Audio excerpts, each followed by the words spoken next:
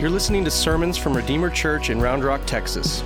Redeemer is a gospel-centered, missional family learning and living the way of Jesus in the suburbs of Austin.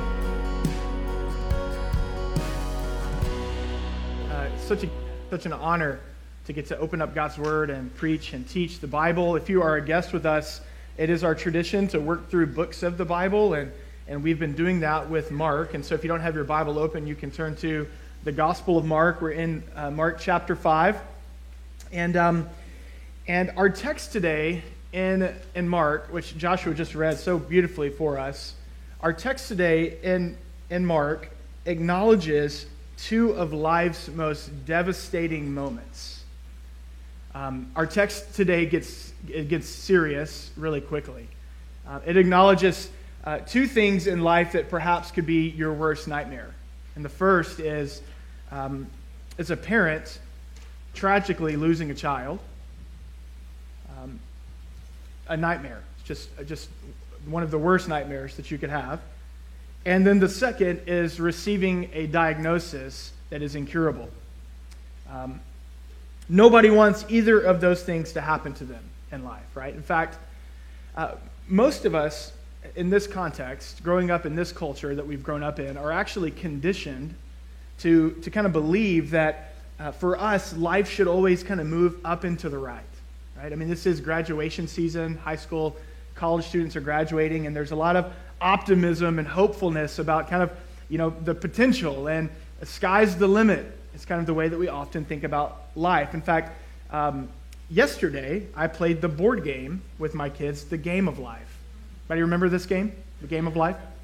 We played the board game yesterday, and it's the first time they've ever played it, and it was actually a lot of fun, but it was really timely as I was thinking about this sermon. Like, that whole purpose of that game is just kind of conditions you to think that, you're going to you kind of go career path, you go college path, either way you want to choose, but you're going to make some money and can pass payday and maybe land on some vacations and kind of add some kids to the caboose, and things are just going to go well to you, and the winner is the one who makes the most money at the end of life, that things are just going to go well. But one of the things that I was realizing as I was thinking about this sermon while we were playing the game, what's not in that game, what's not in the deck is the card of incurable disease or suffering, tragic death. In fact, those things are actually way more common in real life than we often want to admit, that we often want to think about. Even this weekend, I was talking to some friends yesterday that I bumped into at the baseball field, and talking to one friend who was sharing with me that they had just tragically lost their closest friend to leukemia. And then I was talking to another friend that told me that they had a family member that passed away in a motorcycle accident. These things are just far too common. Why? Why is real life more like that and less like the game of life? Well, the answer is because we live in a world of sin and death. That's the reality of life on this earth. We live in a world of sin and death. We saw it again this week in the news headlines, that there are things that happen in this life that shouldn't happen. And that's because evil is real, because our world is fallen, because our bodies are fallen, because we live in a world of sin and death. But the good news of Christianity, the reason that we have a faith in the person of Jesus, is because it reminds us that God has not abandoned us in a world of sin and death, but instead, God has actually come near to us, that God, in the person of Jesus, is offering deliverance and rescue to us, both from our own sin and from a world of sin and death. And our text today reminds us of that great truth. In fact, our text today is going to demonstrate this for us. Our text today is the final in a series of miracles in this section of Mark. I don't know if you remember, but we said that in this section of Mark, we're given 3 miracles in a row, 3 miracles of Jesus in a row that are demonstrating for us what Jesus has come to do. They're demonstrating for us what God offers to the world in the Son, Jesus, the rescue and the deliverance. Remember, we said that these 3 miracles are like little windows. They're like Jesus is pulling back the curtain in his earthly life. He's doing these miraculous works. They're like opening up these little windows for us to look through to see what life will be like in Jesus' kingdom, when Jesus rules and reigns in full. what life will be like. And he opens up these little windows through miracles to show us that. what the kingdom is breaking into the world of sin and death in Jesus. And so he's showing us that in these miracles. And we saw the first. The first miracle is that Jesus calms the chaotic storm. That when Jesus rules and reigns in full, the creation will no longer be a threat to us. And that's good news. And last week we saw that Jesus will cast out all Satan and evil and demonic spirits, that there'll be no more. Jesus cast the demons into the sea. Did you know that in Revelation 21, this vision of the new creation coming, Jesus' kingdom coming in full on earth as it is in heaven? Do you know that in Revelation 21 it actually says that there will be no more sea in the new creation? That's an interesting little tidbit there. And it's because to the biblical writers, the sea represented evil. We saw that in the text last week. Where does Jesus cast the demons? Where do they go? Into the pigs, into the sea. And so we see this little window last week where evil and Satan and the demonic will be no more. And then in our text today, we see that when Jesus rules and reigns in full, when his kingdom comes on earth as it is in heaven, there will be no more sickness and there will be no more death. And that's good news. We're going to see in our text today the hope that we have in the face of life's darkest moments. We're also going to see in the text today, I want you to pay attention to this as well, not only the hope that we have in life's darkest moments, but the promise that we have of who Jesus is and how he shepherds us through those moments. And that's just as miraculous, just as beautiful, just as powerful to see how Jesus loves and cares for us. And so let me pray for us, and then we'll start to work our way back through this text together. Let's pray. Lord God Almighty, we simply turn our attention to you now in this time, and we pray that as we work through your holy scriptures, that you would speak to us, that you would open our eyes to see who it is that you are and all of your beauty and glory and truth. We pray that you would open our hearts to receive your word, to hear your spirit. We pray, God, that you would lead us in truth, lead us in grace, that you would convict us where we need to be convicted and turn us in repentance, that you would comfort us where we need to be comforted, you would stir up faith and hope in our hearts, and that you would lead us to greater trust in you. In Jesus' name, amen. Mark chapter 5, we'll start in verse 21. And when Jesus had crossed again in the boat to the other side, a great crowd gathered about him, and he was beside the sea. And then came one of the rulers of the synagogue, Jairus by name, and seeing him, he fell at his feet. And he implored him earnestly, saying, "My little daughter is at the point of death. Come and lay your hands on her, so that she may be made well and live." And he went with him, and a great crowd followed him and thronged about him. Jairus is living every parent's nightmare. His daughter is at the beginning of her life. The text later tells us that she's 12 years old. 12 years old in Jesus' day would have been the equivalent of about 17 or 18 in our day. She's at the beginning of her life. She's soon eligible to be married and to begin kind of her journey. And suddenly she is struck by severe, tragic illness. And there are three things that I want to point out about Jairus and his response to his day of darkness, to his nightmare, right? To that unexpected suffering that is dealt his way. And the first is this. We're reminded that no one is immune to suffering in this life. Okay? I mean, we can even just look around the room and you can go, nobody in this room gets a free pass when it comes to suffering. Nobody. Not a person on this planet is immune to suffering. Jairus is a ruler of the synagogue, which meant he was a man of significance in his community. He's a God-fearing man. He's a law-keeping man. He's a generous man. Likely he was a benefactor in the local synagogue.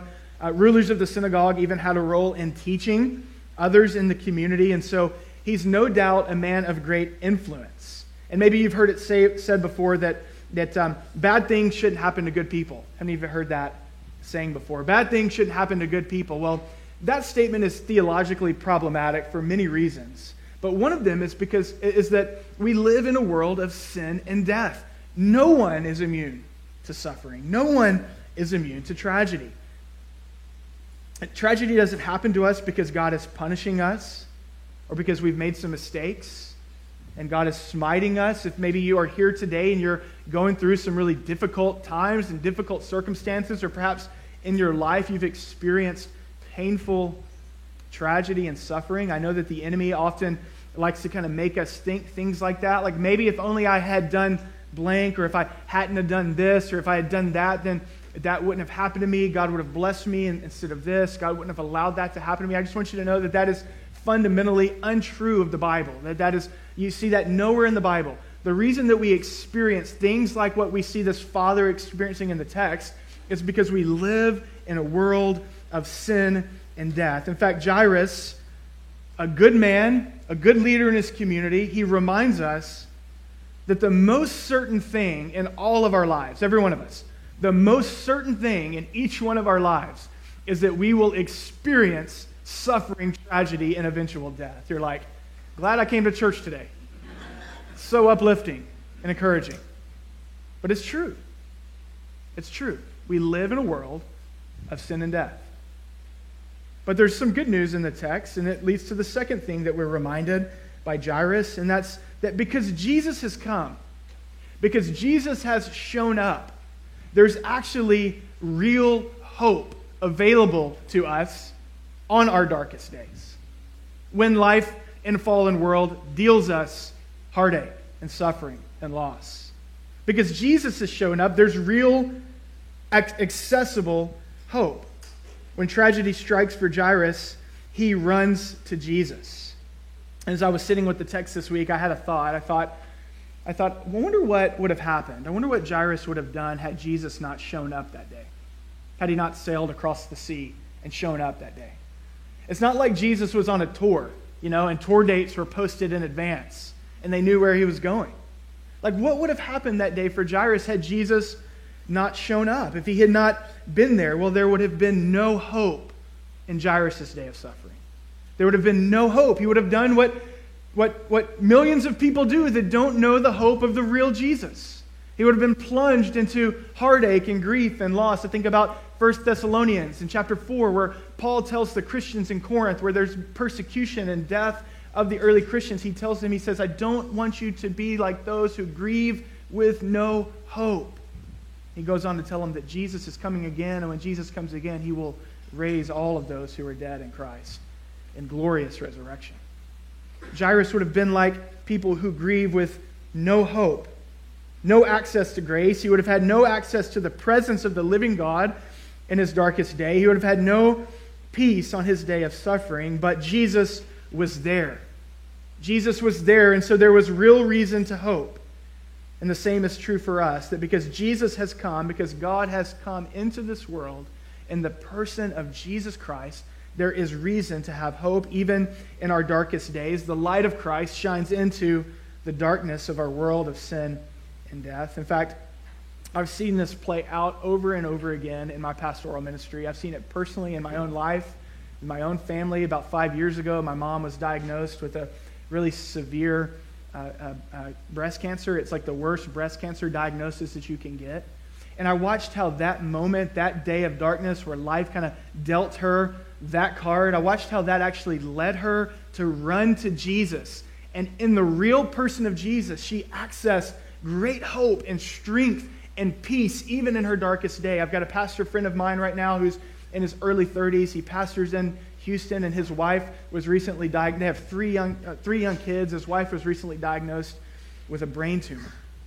And I've watched that family, how they've clung to the real Jesus. They've run to him because he's here, and there's hope, and there's strength, and there's resource, and there's real power and real peace that the Spirit of God is flooding into their heart, into their soul. I've watched so many of you on the day in which life has dealt you the card of tragedy or suffering or sickness, how you've clung to Jesus, and he's been with you every step of the way, how you've turned to him because he was there. Rather than blaming him, you access the good news that he offers. You see, because Jesus is here, and because he's come, there is hope as we suffer and live in a world of sin and death, and that's good news. Amen?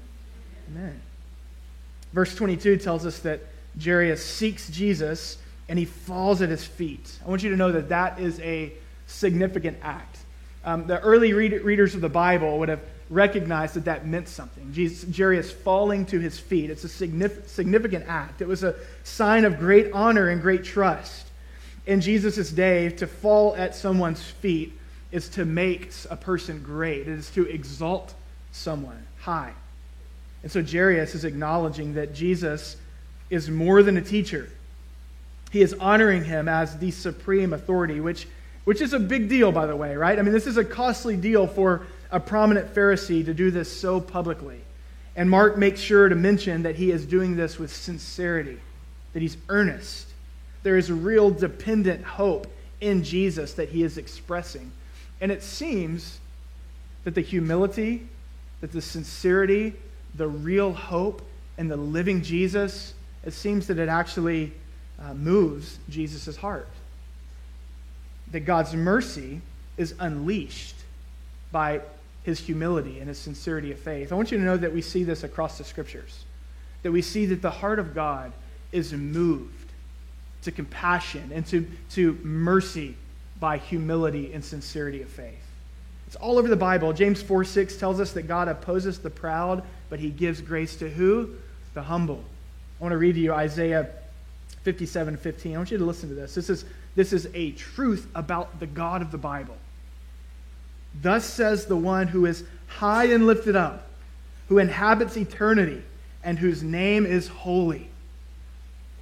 I dwell in high and holy places, God says, and also I dwell with him who is of a contrite and lowly spirit, to revive the spirit of the lowly and to revive the heart of the contrite. Isn't that beautiful?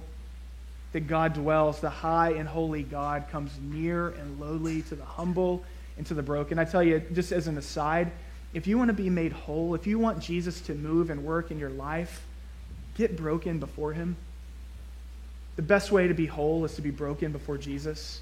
If you want to see God move in our world, in our community, in our church, we must come before him not proud, not self-sufficient, not dependent upon our own wisdom and our own abilities and resources, but desperate for him to move in our midst. And he pours out his mercy and his grace to the lowly and to the humble. And Jairus reminds us of this. In fact, he's a breath of fresh air in Mark's gospel. He's the first in Mark's gospel, the first of the social and the religious elite to come to Jesus with humility and faith. And in verse 24, we're told that it moves Jesus' heart, that Jesus goes with him, that Jesus is eager and ready to extend mercy to him. And so he comes to him, he falls at his feet, and Jesus says, all right, let's go, take me to your daughter. And I imagine Jesus keeping Jairus by his side, keeping him close. The crowds are kind of pushing in and pressing in around them. They're ready. Here we go. Another miracle moment. They probably got their phones out, ready to record it. This is going to be awesome. Jesus is going to do something awesome again. I'm imagining him keeping Jairus by his side, near to him in the midst of the crowd. You can only imagine hope starting to well up in him. You know, that turn that can often happen in our hearts from despair and sorrow and joy and hope is bubbling up. Jesus has heard my cry. Not only has he come, but he's heard me and he's walking with me. But then suddenly, Jesus stops. Jesus stops walking. You can only imagine what must be going on in Jairus' mind. Look back at verse 25. Why does Jesus stop? Well, there was a woman who had a discharge of blood for 12 years. This woman has some sort of severe uterine issues. Some scholars think that perhaps she's older and it could be some form of cancer. Some scholars think that perhaps she's younger and that maybe much like the little girl who's 12, that maybe this issue started for her at about that same age. And since then, there's just kind of been this extensive, constant menstruation. But she's the point of the text that we see here is that she is a different kind of sufferer. That's what Mark is highlighting for us. She's a different kind of sufferer. And so you have on one side, right, back to the game of life, there's like the career path or the college path.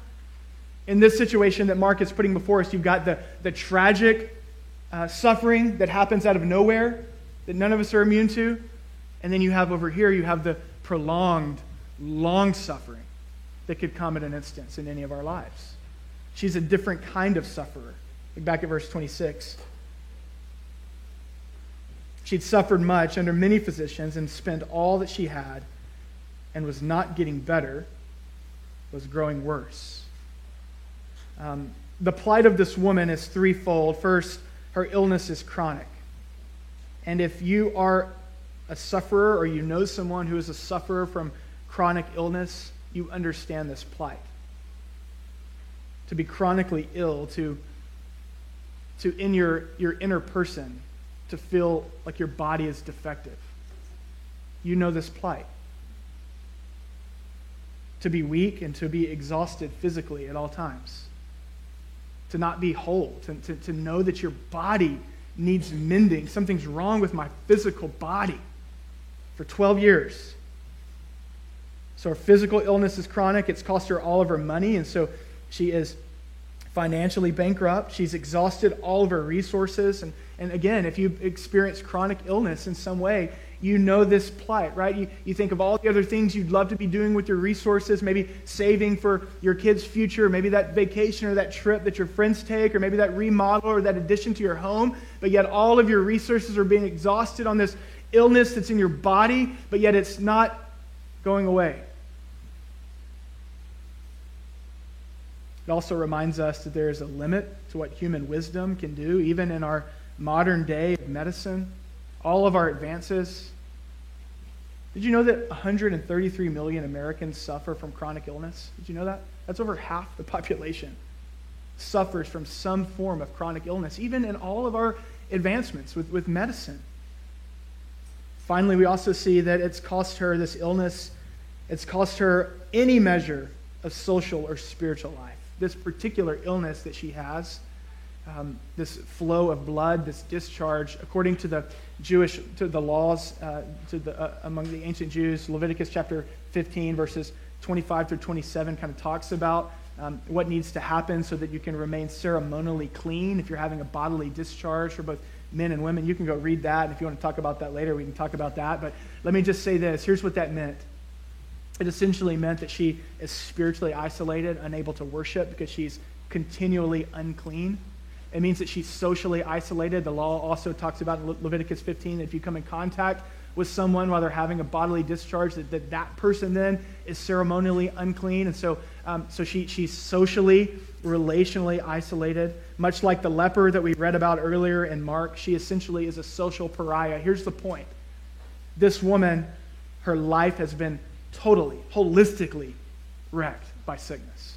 That's the picture. Long suffering. Yet she hears that Jesus is in town, and like Jairus, hope flickers. She hears that Jesus is in town, and because he's here, because he has come, because he's real, light shines into her darkness. And she does everything that she can to get near to him, to get near to this great physician. Look at verse 27. She had heard the reports about Jesus, and she came up behind him in the crowd, which, by the way, she's coming up behind him in the crowd because she's so full of shame. She's hiding. She shouldn't be there. She comes up behind him in the crowd, and she touched his garment. And for she said, "If I touch his garments, I will be made well." And immediately, the flow of blood dried up. She felt it in her body that she was healed of her disease. And this is pretty stunning. But just what a thought here, just on a theological level, something that's true about Jesus, something we should believe about Jesus. This is pretty stunning, right? She's an unclean woman, and her touch, it doesn't infect Jesus. But instead, Jesus infects her. Isn't that beautiful? That his power, his glory, his grace, his mercy heals her. And this is true of every single one of us that have come to Christ by faith, that have accessed him, his throne by faith, by grace through faith, that as we come to Jesus, that he makes us clean, that he heals us. What is his righteousness, his holiness, his splendor, his glory, we are clothed with in Christ. It's a theological reality about you. No matter how dirty or sinful you might still feel, if you are in Christ Jesus by grace through faith, you are clean. He has made you clean. And that's good news. So she touches him and she's healed. She feels it in her body. But he also feels it in his body, which is just an amazing miracle. Someone much smarter than me needs to write that book about how Jesus feels power leave his body and what that might have been like. That's a really amazing miracle, but it tells me something what Jesus does next. Jesus isn't fine with just healing someone and leaving her a stranger. It tells us something about the kind of Savior that he is.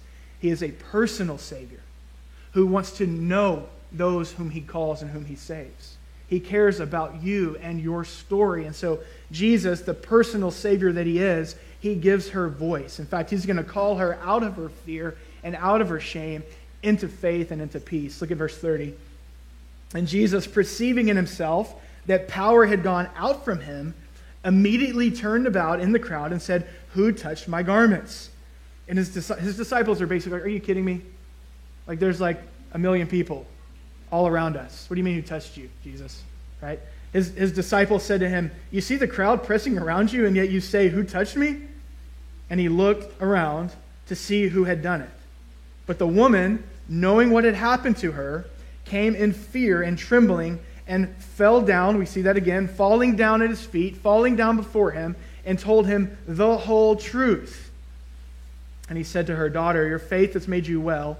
Go in peace and be healed of your disease." This woman comes up to him, comes in front of him, and she's afraid, and rightfully so. She's an unclean woman, ceremonially unclean. She shouldn't even be there. And now she's touched a teacher of God's law. So by not only touching other people, but touching a teacher of God's law, she's made him unclean, or so she thinks, but she doesn't realize and recognize the power in which Jesus has.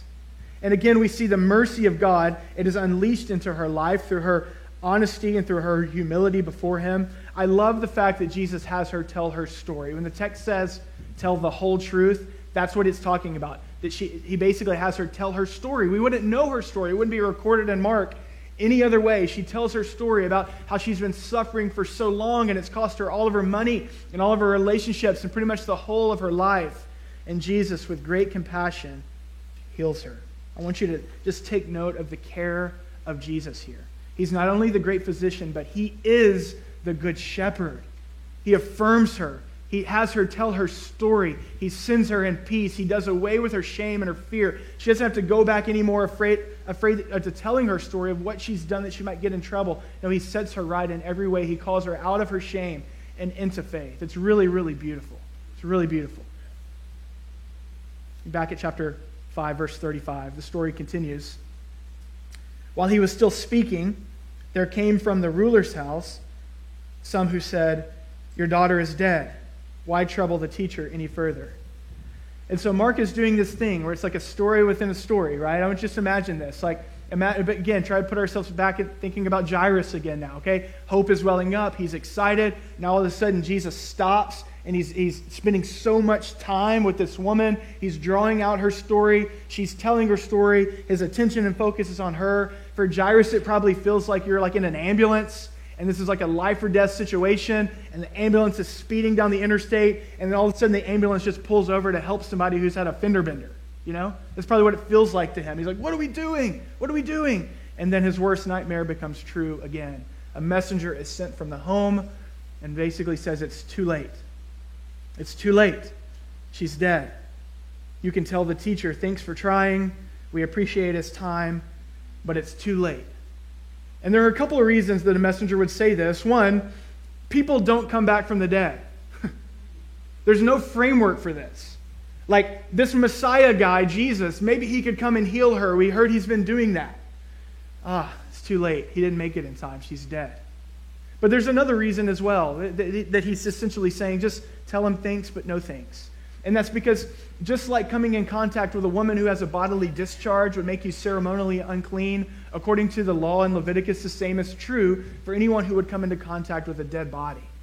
And so it just would make common sense in Jesus' day. Like, it's too late. He's not going to come to the house.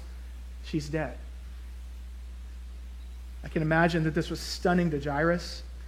And I think that he's probably still standing next to Jesus. Remember the crowds all around them? I think he's probably still standing next to Jesus. Jesus is speaking to the woman. This is all happening kind of bang, bang. He's still speaking to the woman. The messenger shows up. Hey, it's too late. Tell him it's too late. I think Jesus overhears this. And not only does he overhear the messenger, but I think he probably observes how devastating that this is to this father. Look at 36. Overhearing what they said, Jesus said to the ruler of the synagogue, "Do not fear, only believe." And he allowed no one to follow him except Peter, James, and John, the brother of James. There's something here in verse 37 that we could easily overlook in the text. fact that he lets no one go with them except Peter, James, John. I think we could easily overlook, again, what a good shepherd Jesus is in their darkest day. Like, Jesus refuses to allow that Jairus' sorrow, the worst day of his life, he refuses to allow that to be a spectacle to the crowds. Likely sending the other disciples to take the crowds elsewhere. I'm imagining that he walks the rest of the way alone with Jairus, maybe Peter, James, and John following behind them. And he speaks to him. Verse 36 tells us, he speaks to him. He says, don't fear, only believe. Don't fear, only believe. Don't fear, only believe. The verb tense here suggests that Jesus is essentially saying, keep on believing me. It's like Jesus is saying to him, you've trusted me this far. You trusted me from there to here. Now keep trusting me from here to here. Keep trusting me. Keep trusting me. Perhaps there are some of you who are here this morning who are experiencing in your life what feels like a kind of an end of the road moment. And you need to hear this same word from the Good Shepherd, Jesus. You need to see the proximity of Jesus to Jairus in his darkest moment. You need to believe that Jesus is, in fact, even nearer to you by his Spirit. You need to hear his loving words that are saying, you've trusted me this far. Keep trusting me. Keep trusting me with your marriage. Keep trusting me with your body. Keep trusting me with your kids. Keep trusting me with your life. You've trusted me this far. Keep trusting me. Trust me, not your circumstances. Trust me, not your feelings. Trust me, not the counsel of your worldly or your phony friends who are telling you otherwise. I'm still here with you. Keep trusting me. You see, Jesus, he not only offers us hope in our darkest days, but he is present with us by his Spirit to shepherd us through those days. Look at verse 38. They came to the house of the ruler of the synagogue, and Jesus saw a commotion, people weeping and wailing loudly. And when he entered, he said to them, why are you making a commotion and weeping? The child is not dead, but sleeping. And they laughed at him. Stop for a minute. In the first century world, professional mourners would have come to lead the family through mourning a death. It likely would have looked like some people playing a flute. It might sound weird to you, but it was pretty normal then. People playing a flute, and then others that are leading out, almost like choir leaders, in grief and wailing and mourning. In fact, we probably should learn a thing or two from ancient peoples, not to bottle up our grief and stuff it.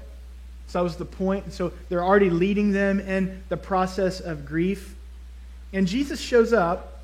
All of this is happening, and Jesus asks a question that actually reminds me of the question that he asked his disciples in chapter 4, verse 40, when they're in the midst of the storm. Right? He shows up and he asks them in that scene, the storm has been raging, and remember this? And they're about to die, and Jesus shows up and he goes, why are you afraid? And it's like, are you kidding me, Jesus? We're afraid because we are in the middle of a ferocious storm that's about to kill people. It's human nature to be afraid. And Jesus asks a similar question here. Why are you wailing and weeping? What's all the commotion about? And it's a similar question. Like, Jesus, are you kidding me? We just lost our young daughter. This shouldn't happen. Things shouldn't be this way. They're doing what they're doing because that's what people do in a world of sin and death. But Jesus knows what he's about to do. Jesus is about to pull open another curtain for us, open another window for us to see into a new world, to see into the new world in which he is creating, a world where death has no more sting and there's no more need for mourning and wailing. A world where tears will be dried up, will be wiped away, and fear will be no more. Look at verse 40. But he put them all outside. Again, consider his care. This is beautiful. He puts them all outside. He took the child's father and mother. He takes just the parents and those who were with him, James and John and Peter, and they go into the room where the child was. Do you see his care for them? He takes her by the hand and he says to her, Talitha Kumai, which means, little girl, I say to you, arise. I want you to know that this phrase in Aramaic that Jesus says would be the equivalent of like saying, honey, It's time to wake up. My mother, when I was younger, she used to come into my room and she would put her hand on my forehead when I was asleep, and she would say something like that, "Sweetheart, it's time to wake up." Maybe you had a parent that loved you gently like this. And this is the picture of Jesus coming in as this good shepherd with mother and father, and then with his closest disciples, and he grabs her by the hand and he essentially says to her, "Honey, I'm here to wake you up." It's a beautiful picture. Verse 42. And immediately the girl got up and began walking, for she was 12 years of age, and they were overcome with amazement. And he strictly charged them that no one should know this, and told them to give her something to eat. Jesus wants her to have breakfast. I began this sermon by saying that Jesus offers us hope in life's darkest moments. And I said that Jesus is present with us in those moments to shepherd us. He's near to us. He's with us. I want to close the sermon with that same question. Jesus offers us hope in life's darkest moments. Why can we say that? Why can we say that as followers of Jesus? That Jesus offers us hope in life's darkest moments. Especially, why can we say that when so many of us in this room don't get the miracle? Like, we don't get the miracle that Jairus gets. We don't get the miracle that the woman gets. So why can we say that Jesus offers us hope in life's darkest moments? What is the hope then? Well, the hope is not in the miracle. It's not in the miraculous healing. The hope is in Jesus. It's in Jesus himself. The hope is in who Jesus is. The hope is in what Jesus has done. The hope for us in life's darkest moments is in what Jesus has promised to do for those of us who believe. Did you know that Jesus actually does a greater miracle for Jairus? Did you know that Jesus actually does a greater miracle for this woman? And it's the same miracle, it's the same thing that Jesus has done for you and for me if you've given your allegiance to Jesus and made him king. And that miracle is his own suffering. That Jesus, God in flesh, that he willingly suffered on our behalf, sinners and sufferers, for us, to deliver us from a world of sin and death. That miracle is his own death, his own crucifixion, that he willingly took my sin and your sin upon him, our uncleanliness upon him, so that we could be made whole and clean and called in to the presence of the loving Father. That miracle is that through the cross, he has healed your spiritual affliction. And through the cross, he has awakened you from spiritual death. And that in his own resurrection, 3 days later, he rises from the grave. In his own resurrection, he has opened a door to resurrected life for all who would believe in him. I want you to hear me. That Jairus' daughter would one day die again. You realize that, right? Like, she would physically die again. This woman in the text that he heals, the day would come for her again when she would experience bodily ailments and afflictions. Our bodies are fallen. Her body would once again begin to break down. But in Jesus, there is a promise to all of us who trust in him that we will be raised, that we will be raised in glory to eternal life and to imperishable bodies. That is the greater miracle. That is the real hope that we have as we face tragedy and suffering. Tragedy and sufferings that no one in this life is immune to. That's the real hope that we have in Jesus as we live in a world of sin and death.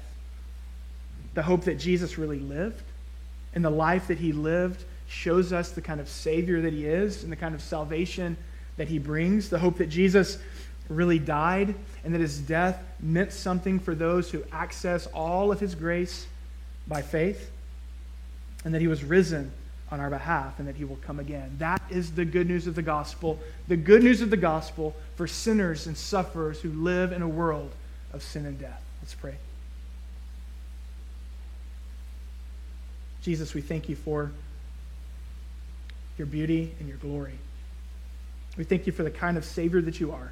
We thank you for the hope that we have access to because of what you've done for us, that you've come and that you've lived, that you've died, that you've risen, and that you are risen and that you are reigning, even now, and that you, just like we see in the text, that you are a good shepherd And that as you sit seated, you plead for us, you intercede for us, you've given us your Spirit to walk with us and to lead us and guide us through whatever life might throw our way, whatever life in this world of sin and death might throw our way. We have greater hope in you.